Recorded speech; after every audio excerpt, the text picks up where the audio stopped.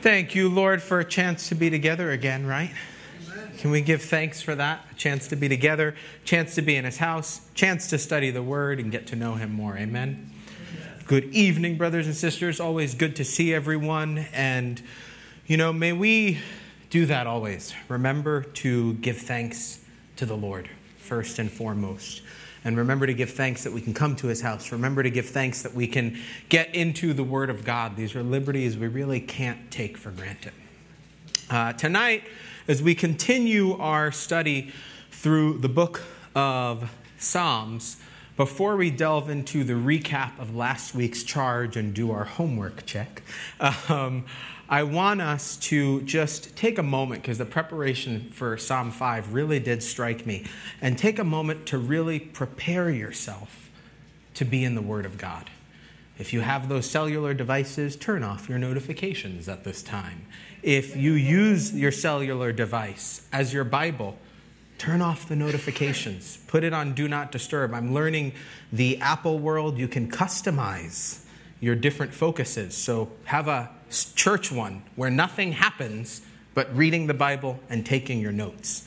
Take your mind away from troubles of things that you have to do after this, things that happened before this. Those are all distractions, friends. And we have to not let those distractions creep in so we can really, really focus on the Word of God.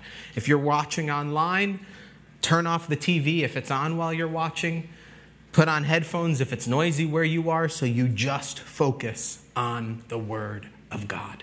Because we got to think about what we're doing. We're in relationship with our Heavenly Father, and we can't go on autopilot.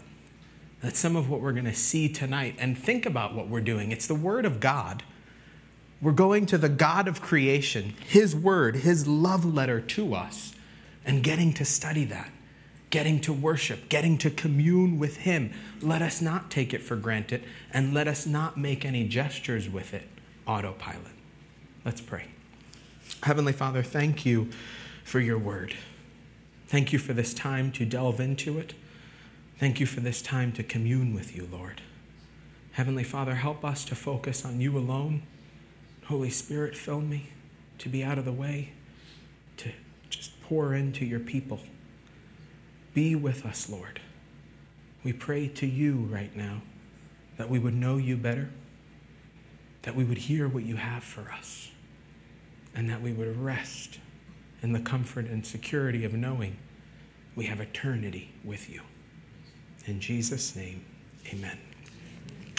So we're focused now, we're there, so let's take a gander at those charges of last week from Psalm 3 and 4. First, have you taken the chance, remember at the end of last week's message, to close your eyes before you go to bed, before you have sleepy time, to say, I will both lie down in peace and sleep, for you alone, O Lord, make me dwell in safety. And if you haven't, let's just make that our prayer. Build that into prayer. For us as a family, when we brought that in and remembered to do that since last week before sleep time, it truly reminds you who's in control. It truly takes your eyes off of circumstance. Last week, we were also charged with searching our hearts for where there was distance coming in between us and God. What has crept in? What's taken some of your focus away from anything but Him? Last week, we were also charged to think about circumstances in our life, those circumstances that can be difficult for us, that can be challenging. Are you looking at the circumstance, or are you looking to the King? Are you thinking of the God who is in control and remembering He is in control, He is sovereign? That is who I need to focus on. Lastly, who'd you witness to? Who are you sharing your faith with? It's coming up in the book of John. It's coming up here. We need to share who He is. We need to share that people would believe, receive, and become children of God. We have a world crying out, a dark, lost world right now. Are you being the light? Who are you sharing with? As always, you and only you and God know where you are with those things. I just pray that Calvary Chapel, Chapel Hill, we're a body of people that, yes, we sit in these comfy red chairs together, but that we're not just looking at the word and praying and pondering what we're learning when we're here in this moment. So tonight we go onwards with Psalm 5 with a message I've entitled, Trusted Help, Security. The superscription we read, Psalm 5, to the chief musician with flutes, a psalm of David. Psalm 5, this is a lament psalm. And you know I love Webster's 1828 dictionary. Get one. If you don't, they have an app. In that dictionary, the definitions we see for lament: mourn, grieve, weep, wail, express sorrow, express deep regret, to feel sorrow, complaint, cries. A lament psalm of David is where we are. And again, something special as we see David's psalms is we get to see his worship. We get to see his prayers. We get to see what a consistent life of seeking to cry out to God looks like. And from this, there's lessons we learn of what it means to have a consistent prayer and worship life. And it gives us a chance to do a pulse check. We've done 4 psalms already. Are there any shifts in how you pursue prayer? Are there any shifts in how you pursue worship? Again, don't just go on autopilot. Now, the lament psalms, they lay troubles before the Lord. As they lay the troubles, they point to a big part that we see throughout each of these psalms, that people cry out to God. People cry out in sorrow. People cry out in distress, in trouble. The lament psalms within the book, they make up a third of the books, which reminds us, when those troubles come, take them to God. I'm not knocking friendships. I'm not knocking having people that you talk to about things. But in our culture today, we're far too quick to have something amiss, and our focus is getting the right word on that Facebook post so I can get it online and people can know. And we don't go to the Lord. We don't go to the God who's in control. We make the post. Then we're tracking the post. Then we're waiting for likes. Did somebody share my post? That's not where the focus needs to be. Now, in Psalm 4 last week, I forgot to point out that it listed in the superscription that it was accompanied by stringed instruments. And in those superscriptions, we learn more about the particular psalm. And this one would be accompanied with flutes. The Hebrew word there, neoloth. And this word means to perforate, to bear through. So it would be a pipe or a flute. Accompanying it would be a wind instrument. Also in the details of these superscriptions, if we look at different places, like the Septuagint, we find, for him who shall obtain inheritance. And with that, what's interesting is there's a solid application for us. Because as we see in John, we receive, we believe, we're children of God. And guess what? That means from the superscription, there's an open door right away for us to apply this. Because we shall obtain inheritance, that eternity with our King. Now, this psalm is also noted as an imprecatory psalm, and we talked about those when we did the intro to the book, because we see in this a strong plea for God's judgment against sinners. And that strong plea would be rooted in the covenant that we see in Genesis 12 to Abraham, chapter 12, verses 1 through 3. Now the Lord has said to Abram, get out of your country, from your family, and from your father's house, to a land that I will show you. I will make you a great nation. I will bless you and make your name great, and you shall be a blessing. I will bless those who bless you, and I will curse him who curses you. And in you all the families of the earth shall be blessed. Now that's an important thing to know. That's where it's coming from, lest we think this psalmist is just an evil person who's wanting everyone to be cast away. God is a God of love. God is the light of the world. And God has to deal with sin. That's been the fact since Genesis 3 in the fall. It's a fact for us that have the whole counsel of the Word of God. Because remember, David didn't have everything. David didn't get Jesus' story. Didn't happen yet. The prophecies were there, but it had not happened yet. And for those of us who have that, when we do get to the portion looking at the sinners, we need to remember we get the gift to pray fervently for their salvation, to pray for the salvation of lost souls.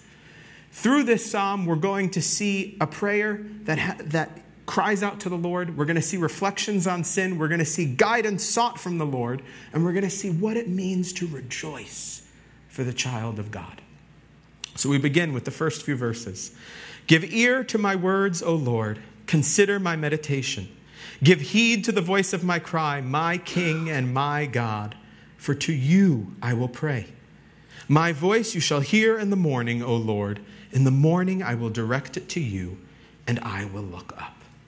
Within these first 3 verses, we're reminded of attributes of the Hebrew poetry, which we spoke about at the intro of this book. We see the use of parallelism right off the bat.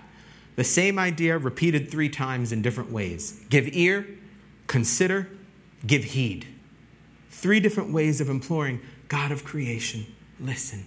Please, Lord, hear me. Give ear to my words, O Lord. Consider my meditation. David is crying out to the Lord. Now, we don't have clear information of the set time in his life when this happens. Some point that it would be before he flees the kingdom, and it's during time where he's seated as the king, but we don't have clear evidence, as we saw in the other, where we knew, okay, this is pointed, it said Absalom, this is when he fled. We don't have that clear thing, but we do see how David approaches the Lord, and it is a reminder to us again to be consistent in how we come before the Lord. He says, give ear. There is in that, hear my words, God, is what David first asks. Then he says, consider my meditation. Consider, an interesting, unique word choice to say to the Lord, Lord, consider. It's as though he's saying, God, from a heart that's crying out to you, that's seeking you, hear me, consider my meditation. Meditation here refers to inner feelings and expressions that are expressed through groaning and moanings. In fact, some other translations that you'll see, meditation isn't even used. Like NLT says, pay attention to my groaning. So we see words, and then we see moanings or groaning. We see 2 kinds of prayers, words and unuttered longing from silent meditation and being before the Lord. Spurgeon on prayer there says, words are not the essence, but the garments of prayer. As he asks God to consider the groaning, in that when he says, consider my meditation, he's inviting God to truly search within him. And this is an interesting point for us now as we look at this in the context of the Psalms before, because if we think of Psalm 1, we're told to meditate what? In the Word of God. When? Day and night. And then if we think of us who has the whole counsel of the Word of God, what Hebrews 4:12 tells us about this Word of God, it discerns our thoughts and the intents of our heart. All to say, for us with the entire counsel of the Word of God, may we actively bring His Word into our prayer life. Because that's when, saints, you're reading the Word and something strikes you with conviction or longing or revelation, and all you can do is groan to the Lord in that moment. You're reading and you get to that verse, oh, and it's still speaking, crying out to the Lord. Verse 2, give heed to the voice of my cry. He then says, give heed to the voice of my cry. He asks God to listen to what? His voice doing what? Crying. Words, groaning and moaning, cries. 3 different ways, all unto the Lord. A reminder to us that there's no form of expression that we have, that we feel, that we can ever feel, I can't take that to the Lord. Words, moaning or groaning, cries. My King and my God. That's what he says next. My King and my God. Think of a king. A king hears his people. God, he knows, hears his children. As such, give ear, consider, give heed. David knows he will be heard by his faithful king and faithful God. And he's consistent in that. We saw in Psalm 3:4, I cried to the Lord with my voice, and he heard me from his holy hill. Psalm 3:4. there's a consistency with David in how he pursues the Lord. How? Humility and confidence. It's a humble confidence that he has. Humility in himself, confidence in the Lord. Knowing who God is, knowing God hears. And there's another important message in this as we keep going. For to you I will pray. David prays to God. He prays to God. Pastor Vince, of course he prays to God. That's who you pray to God. Is that really that obvious, though? We have to ask ourselves that, because far too often our prayers are so focused on the request or the emotions that we're feeling or the hustle that I got to get there in 20 minutes because they're starting that thing there. I got to just get this prayer in quickly, that we actually neglect to really enter his chamber. We neglect to go before his throne. We actually neglect to sense his presence and to truly focus on God. Because in those moments we're speaking with our mouth, but our hearts have yet to be in tune to the Lord.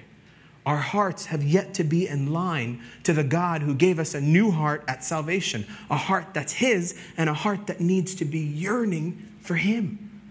Or we pray and we're with a group of people and the prayers that we're praying actually just turn into giving everybody a lesson about what we're praying for. Because while we're praying, we're going over the details of all the things about this is the person, they were wearing this color hat, they went to this store, the other week they had this happen, this other thing happen, they know this person and Johnny knew them, but they didn't know that. And we're given all of these instructions and information that we're actually teaching rather than praying to God. God knows all the details. We have to be focused on going to God because we go through the motions and our heart is absent. Our heart's disconnected from our prayers. American evangelist and pastor R.A. Torrey had a great quote on prayer that I love. Very much of so-called prayer, both public and private, is not unto God. In order that a prayer should be really unto God, there must be a definite and conscious approach to God when we pray. We must have a definite and vivid realization that God is bending over us and listening as we pray. We saw in John, we believe, we receive what? We become children of God. That means when we pray to God, we're praying to our Father. And if we're praying to our Father who loves us, think of the love of a father, he gives us his undivided attention and he hears our words. He hears our groaning and moanings. He hears our cries. David is king. He's king. But his kingship doesn't usurp the true king, God, Jesus. And in fact, we see throughout the Old Testament, we see throughout even our culture today, the perils when leadership isn't submitted to God, dare I say.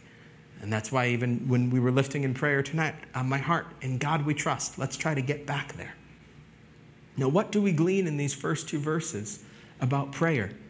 Can't be a habit. That's funny because we talk about praying without ceasing. We talk about praying all the time. And now I'm saying, don't let prayer be a habit. Because if it's a habit, we're not entering his throne with the right spirit of prayer. We're not searching the stance of our heart, soul, and mind as we come to pray. When you're praying, are you realizing that you're praying to God? Think about that.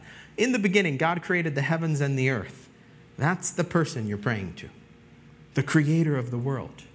Do you think of the Father of creation bending his ear to hear your voice?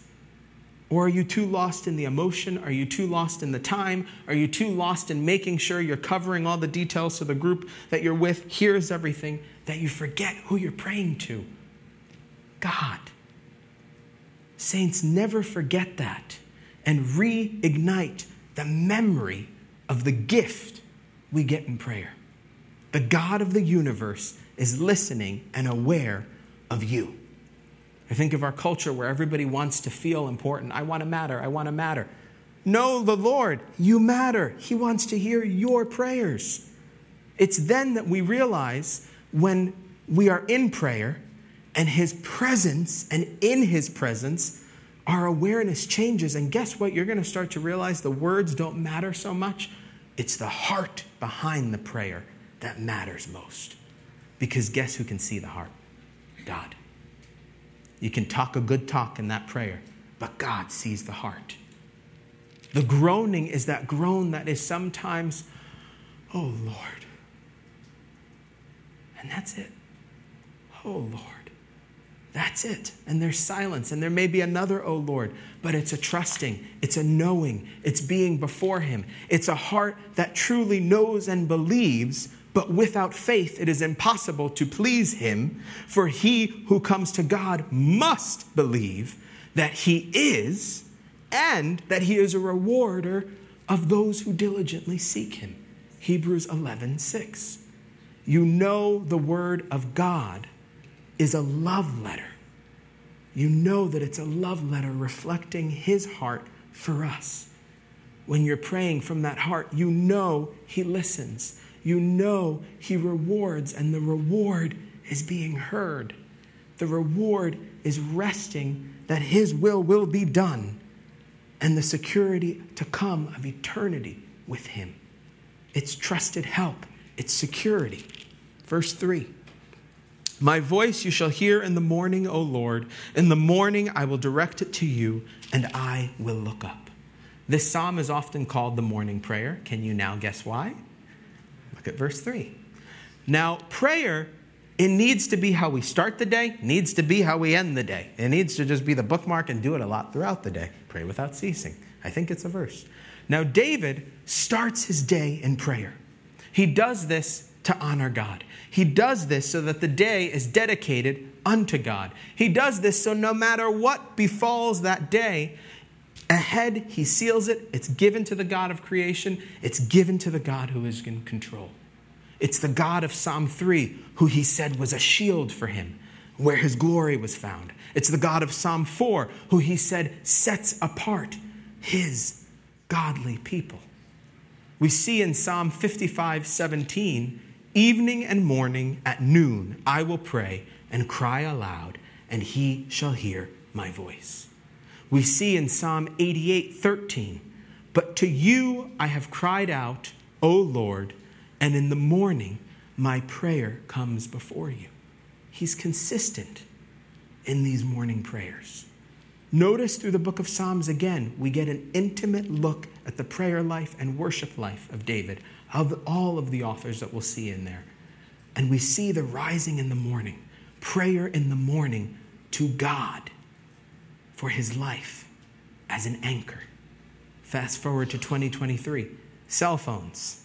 It's the alarm clock. The notifications go. The apps go. I am so guilty. I hit the snooze. I'm like, I'm really going to get up after this snooze. And I hit the snooze again. Or I see that text when I finally do decide I'm going to get up, and I start reading the text, and then I go down the rabbit hole of the text. Or I see the email, or the dog needs to go out, or I need to make sure the dishwasher actually ran, because sometimes you think it's going to run and then it doesn't run. I need to. We have all of these eyes. And we often insert the I and run with the day rather than going to the great I am. That's where we need to start the day, at the feet of the great I am. When the mind starts to wander with the I need, or I gotta, or I have to, stop and say, Lord, you are what I need. Shift that I to Lord, I need you. Take every I of the morning and turn it to Lord, you. Because here's the thing, if I gave a little survey and said, tell me the person on this earth that you would love to meet. It would make your day if you could meet them. A president, a celebrity, whoever you want to meet, I'm going to make it happen. You'd be on time. You'd set your alarm clock. You wouldn't snooze. You'd be up. You'd look fresh. You'd look great.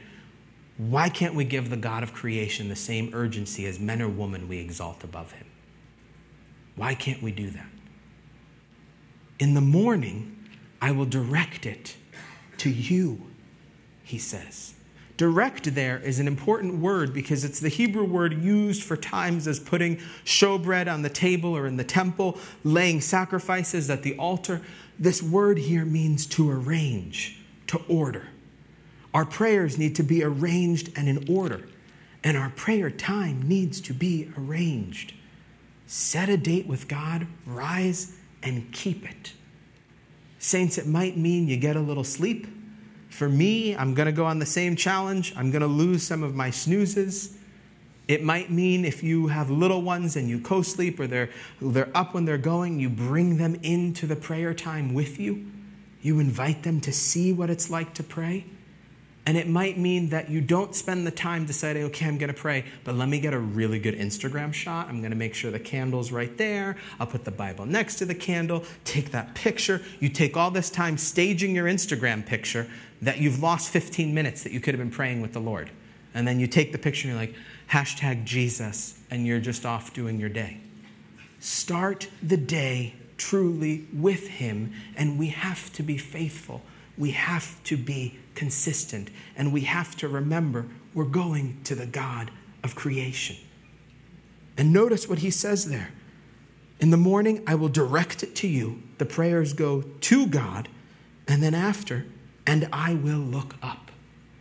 Now, David doesn't say there, I will direct it to you, and then I'll go back to worrying about everything that's going on. Or then I'll go back and try to control everything. No, he waits. Who does he wait on? The Lord. And he's looking up. And if you think about that image of just looking up, your neck might start to hurt, but there's no neck pain to think about because God's in control and God will answer. He's expectantly awaiting his answer. Now notice something to highlight there because we're in a culture of deception right now. He doesn't say he gets what he wants. He waits expectantly. He knows God is going to answer, and whatever answer God gives is the answer we need. That's a hard thing to swallow, but we can't approach prayer as a magic potion to get whatever we want. I was praying, God told me I'm going to get the new car and I'm going to get that house by the beach. God told me. I know God told me. Hold off, saints. Before you say God told me, hang on a second. Don't shut the door of fellowship. Don't make a new believer feel like they have no connection with God because he's not giving me this magic pipeline. Stop. Secondly, did God really tell you this? Or is it your emotions and you never actually entered into a spirit of prayer to surrender and have humility? Consider, give ear, give heed, my King, my God. All that we see before this is humility, surrender. It's knowing God is on the throne. You have to be in the spirit of prayer, not the habit of prayer. Too many times we feel God isn't answering me. God isn't giving me what I want. It's because we have never really entered into his presence. And we're deceiving ourselves with our hearts, our fleshly hearts, which we know are wicked and deceitful. And we need to pray with that heart that's yielded and surrendered, the new hearts that's his. And then we bring those prayers to him and we wait for the answer. And sometimes those answers will actually be what we prayed many times. Because when it's that heart, what you're praying for is going to change. You're going to notice it's going to be a lot less about what you want, and it's going to be way more about what he wants as he breaks your heart for what breaks his. It's a shift. We saw that in the other Psalms that we looked at last week. We see that shift that takes place. Because sometimes that answer is what we saw in Psalm 3 and 4. It's the strength and endurance to have peace, to sleep, to wake up again and know he's going to be with you through it. That's what that is. So much in just those first few verses, and such a reminder that prayer is a gift of a working of the Holy Spirit through us. Romans 8:26 says, likewise, the Spirit also helps in our weaknesses. For we do not know what we should pray for as we ought, but the Spirit himself makes intercession for us with groanings which cannot be uttered. That's a promise. That's a gift. That's what prayer is. And knowing that gift, in light of that gift, get your wood, start a fire, kindle the fire with the Word of God. And as you are kindling it with the Word of God, surrender to his Spirit. And as you surrender to his Spirit, enter into prayer his way, that it's in his presence, that it's surrendered, that it's seeking his will, that it's not a habit, it's not a duty. It's a tender-hearted awareness of who you're speaking to. Daddy, Abba Father, King Jesus.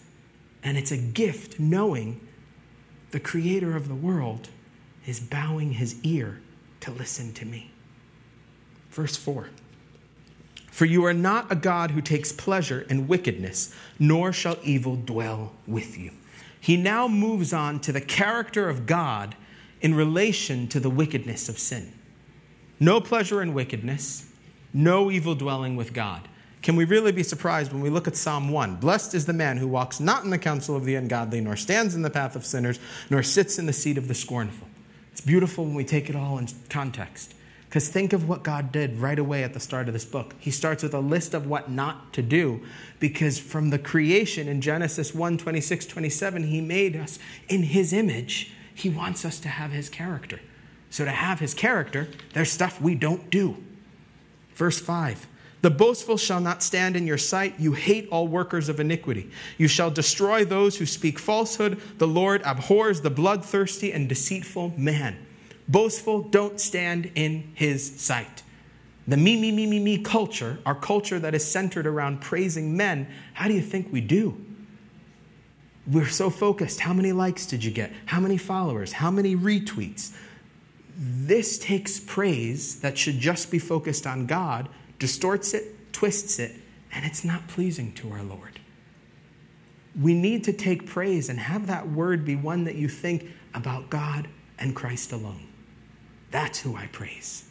Workers of iniquity, those are in rebellion unto rejection of the truth, rejection of Christ. God hates that.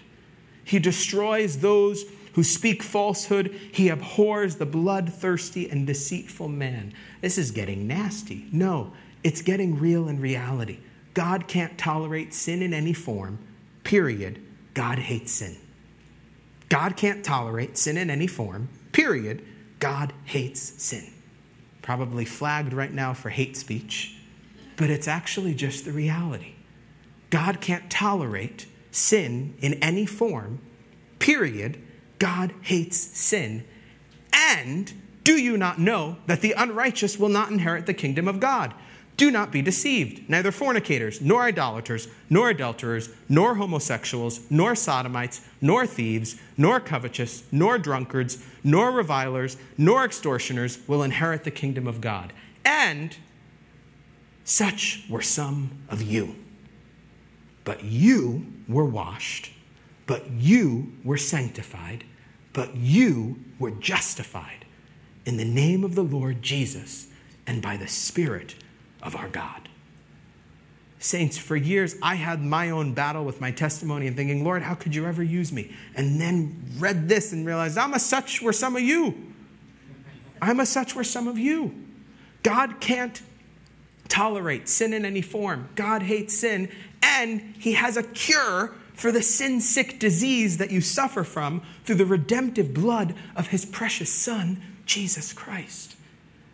And when we know that, we need to not be a people who seek to tolerate and live peacefully with the world. No, we hate the disease of sin, and we live peacefully through and only through sharing the truth of the cure. Sharing the truth of the antidote for eternal healing beyond measure. Jesus. It's again we see the reality of the duality. Christ life, devil life. Bam. Spirit, flesh. There's no gray contrary to the live your truth culture we're in. God is the God of love. God is the God of love. And God's love doesn't change his hate for sin and the punishment for unrepented sinners. And that's why we need an urgency to share the gospel. We need to be a witness. We need to be a light. Think of the first message of the month of July. The door is open for the church. This church, open 20 years ago, still open, and there's still people who don't know Jesus in this area. In your neighborhoods, in your lives, in your families. Verse 7. But as for me, I will come into your house in the multitude of your mercy. In fear of you, I will worship toward your holy temple. We got a poetry element. Remember, we were going to highlight when they come up. We got contrast now. David now contrasts himself with the wickedness he just mentioned. And he says, I will come into your house in the multitude of your mercy. What David is saying there, he's saying, the only way I can come is because of your mercy. I'm guilty, and you give me access. Mercy there translates steadfast love. And oh, can't we say it is only the steadfast love of God that gave us Jesus, that gives us access to him, that lets us be in this place right now, studying his word. And he says here, in fear of you, I will worship. He doesn't base his worship of God on emotions, doesn't base it on a light show, doesn't base it on getting an experience, doesn't base it on how amped up the music gets him. And there's a funny side, as a former music major, there's been music historians who have written on how they take certain key signatures, certain dynamics, certain things, and if you mix this key and that and this, you get a certain emotion from the people. You evoke a certain emotion, a certain feeling. That's why here we are so focused on the words of our worship songs, that they just point to Jesus. They just point to him. It is in fear in worship, because that fear is reverence. It's awe of the God of creation. It's awe in the fact that we only have access to worship, to be in his presence, because of his Son. It's the reminder from this last Sunday, I am not the Christ. The Hebrew word for worship there means to bow down. Again, it's humility towards God. And where does he bow down? He bows down to the temple, toward your holy temple. And when I read that, I think of what that means for us who know that Jesus spoke of his body as the temple that would be destroyed and rebuilt. Who do we bow down and worship? Jesus. Verse 8, lead me, O Lord, in your righteousness. Because of my enemies, make your way straight before my face. David does what we all need to do. He seeks instruction from the Lord. The book of James promises us trials, but what do we get in verse 5 there? If any of you lacks wisdom, let him ask of God, who gives to all liberally and without reproach, and it will be given to him. We too need to go to God as the guide. Remember, Psalm 1, what was the guide? Delighting in the word, meditating on it. Psalm 2, what's the guide? Serving the Lord with fear, rejoicing with trembling, kissing the Son in submission. There's a theme, surrender to God and submission to God. David seeks his leading, seeks his righteousness, because he knows only God has righteousness. I want to be a better man. Okay, I'm tired of hearing that phrase. Open the Bible and read it, and you'll be a better man. You want to be a better person, open the Bible and read it. Notice we have to emphasize and read it. Don't just open it. You also have to read it. No gym, no workout program, no 12-step program. Nothing's going to make you better but the Word of God, because you see him face to face. And he says here, make your way straight before my face. He doesn't say, make my way straight. Make your way straight, because I want to live the way you call, God, because you're in control.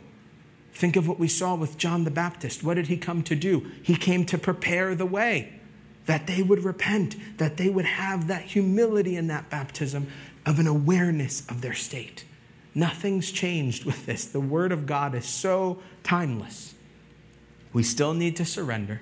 It's about his way, not ours. We need to seek his face. We need to seek his guidance. His word, his spirit, his way. It is an anthem in my prayer for this church as your pastor. His word, his spirit, his way. That's it. Verse 9. For there is no faithfulness in their mouth. Their inward part is destruction. Their throat is an open tomb. They flatter with their tongue. Timeless truth. That's one of those in Scripture I call timeless truth. You read that and you could think you're talking about the world today.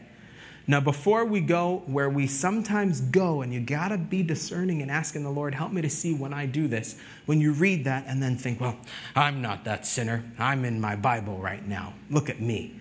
Let's look at Paul's words where he quotes this. Romans 3. What then? Are we better than they? Not at all. For we have previously charged both Jews and Greeks that they are all under sin. As it is written, there is none righteous, no, not one. There is none who understands. There is none who seeks after God. They have all turned aside. They have together become unprofitable. There is none who does good, no, not one. Their throat is an open tomb. With their tongues they have practiced deceit. The poison of asps is under their lips, whose mouth is full of cursing and bitterness. Their feet are swift to shed blood. Destruction and misery are in their ways, and the way of peace they have not known. There is no fear of God before their eyes. Now, we know that whatever the law says, it says to those who are under the law that every mouth may be stopped and all the world may become guilty before God. Therefore, by the deeds of the law, no flesh will be justified in his sight. For by the law is the knowledge of sin. But now the righteousness of God, apart from the law, is revealed, being witnessed by the law and the prophets, even the righteousness of God through faith in Jesus Christ, to all and on all who believe. For there is no difference. For all have sinned and fall short of the glory of God. All have sinned. All fall short. Don't get on the high horse when you read about sinners in Scripture. But for the grace of God, that's us. We're all sinners. That's us. We read verse 10. Pronounce them guilty, O God. Let them fall by their own counsels. Cast them out in the multitude of their transgressions, for they have rebelled against you. But for the blood of Jesus, that's us. Now, we need to be aware of flattery. That's a big thing in our culture today. You can go to the church, they'll puff you up, they'll make you feel good, they'll puff your ego, you will get just enough words so that you feel like you're getting truth, but you're just getting your ego puffed, and then you're going to hear, "Depart from me, I never knew you, you workers of lawlessness." Because you never got the full counsel of the Word of God. You never had a regenerated heart. We need to be on guard ourselves. We need to be vigilant and open our eyes to the world around us. Anything taught to you from the Word of God, anything I teach you from the Word of God, you need to check, you need to go through, and you need to prayerfully always discern all of it. And notice the prayer here. He says, pronounce them guilty. That's what makes this the imprecatory psalm. But notice he doesn't say, I want to make them guilty. He says, pronounce them guilty. You do it. Why? God's in control. God's on the throne. We saw it in Psalm 2. We saw it in Psalm 3. We see it in 4. David knows God vindicates his children, and he leaves it to him. Those of us, we have the full counsel of the Word of God. Leave it to him. Leave it to him. And guess what? Pray for their repentance. Pray for their salvation. Personally, we know that these songs are used for worship. I do wonder, personally, did any of those folks that really needed to hear it, what would they ever hear these songs being sung and say, oh, that's me? But we need to be mindful of that. Verse 11. But let all those who rejoice put their trust in you. Let them ever shout for joy because you defend them. Let those also who love your name be joyful in you. We have another contrast, that element of Hebrew poetry, and he shifts now from the rejecting ones to those who receive. And what do they receive? Rejoicing. How do they rejoice? Because their trust is in the Lord. Where is that joy then found that they have? How? Because he defends them. And what does that joy then mean? It's because also they love his name. Philippians 4:4, rejoice in the Lord always. Again, I will say, rejoice. My wife sings that every morning to Baldrick. Rejoice in the Lord always. And again, I say, rejoice. So that's that. Rejoice in the Lord. Saints, we are allowed to be joyful. We get to be joyful. We're commanded to be joyful in his word. And we should pray for joy in ourselves and others. And we should rejoice in the promise of eternal joy. For the child of God, even in the midst of what the world says is the worst thing that could happen, there's joy. How? He is. Ponder who he is, and the joy pours down. What is your relationship with joy? Remember the charge.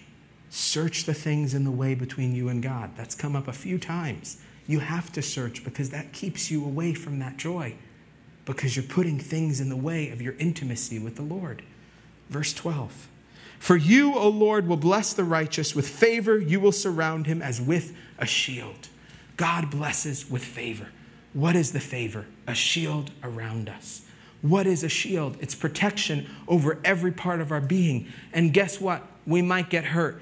We might get dinged. We might get beat up. But for the child of God, there's no eternal damage because our eternity is with him.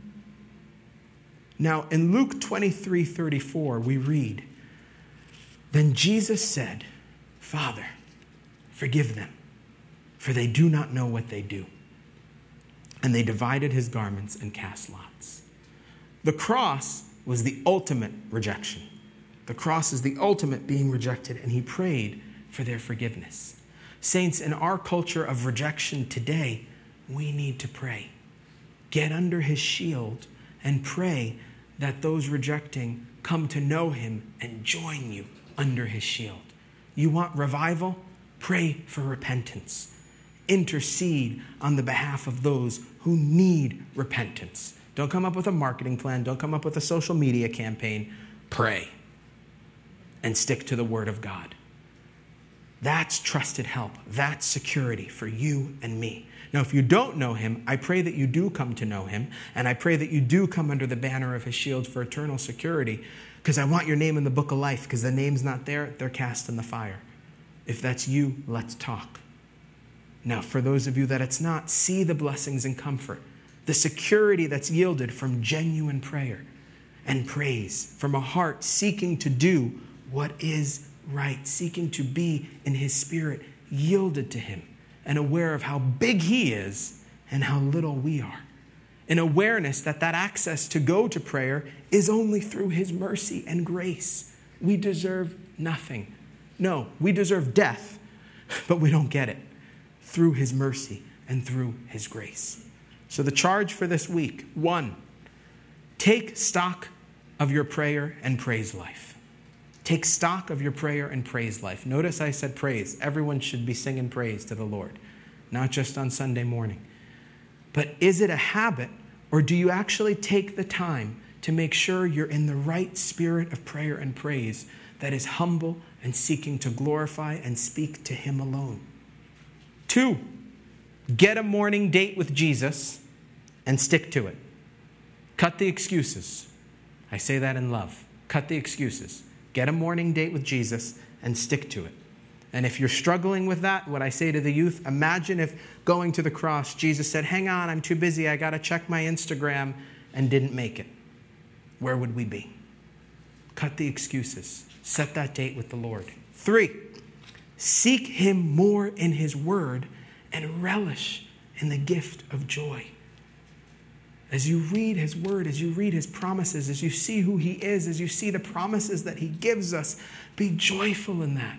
Be joyful in recalling who he is. Be joyful in recalling the promises he's given. Be joyful in the testimonies he has done in your life. Get a journal, put in an app, all the blessings that the Lord does. And when you're not joyful, go back and read that. Look at what he's done in your life. Look at what he's done through his word. And then take that joy and shine the light in this dark world. We have such a gift in this book of Psalms. We have such a gift in the word of God. And brothers and sisters, we got to dig in more. We got to relish the goodness of this precious love letter. We have to seek that it discern our thoughts and the intents of our heart, that we can be refined for his glory. Amen. Let's pray. Heavenly Father, thank you for your word, and thank you for David's example in this prayer and praise unto you, Lord. Father God, help us to cry out to you. Help us to groan and moan unto you. Help us to use our words unto you, Lord. That we remember we're going to your throne, only possible through your mercy and grace. That we seek to just pour our hearts out to you, Lord. There's no script we have to follow. There's no getting it right. It's just you and us. That we would remember to be humble when we come to you, Lord. And Father, that we would allow ourselves to relish in the gift of the God of creation, bringing his ear to hear our prayers. Lord, that's humbling to think that you care that much about us. Help us to relish in that, Lord. And help us to find the joy in that. and the joy in you, Lord. That no matter what's going on, we can shine as a light and witness of your goodness, of your grace, and of your mercy. That we can intercede on behalf of those who don't know you, that they would come to know you. Help us to be the people you need us to be and the church you need us to be for your glory alone. In Jesus' precious name, amen.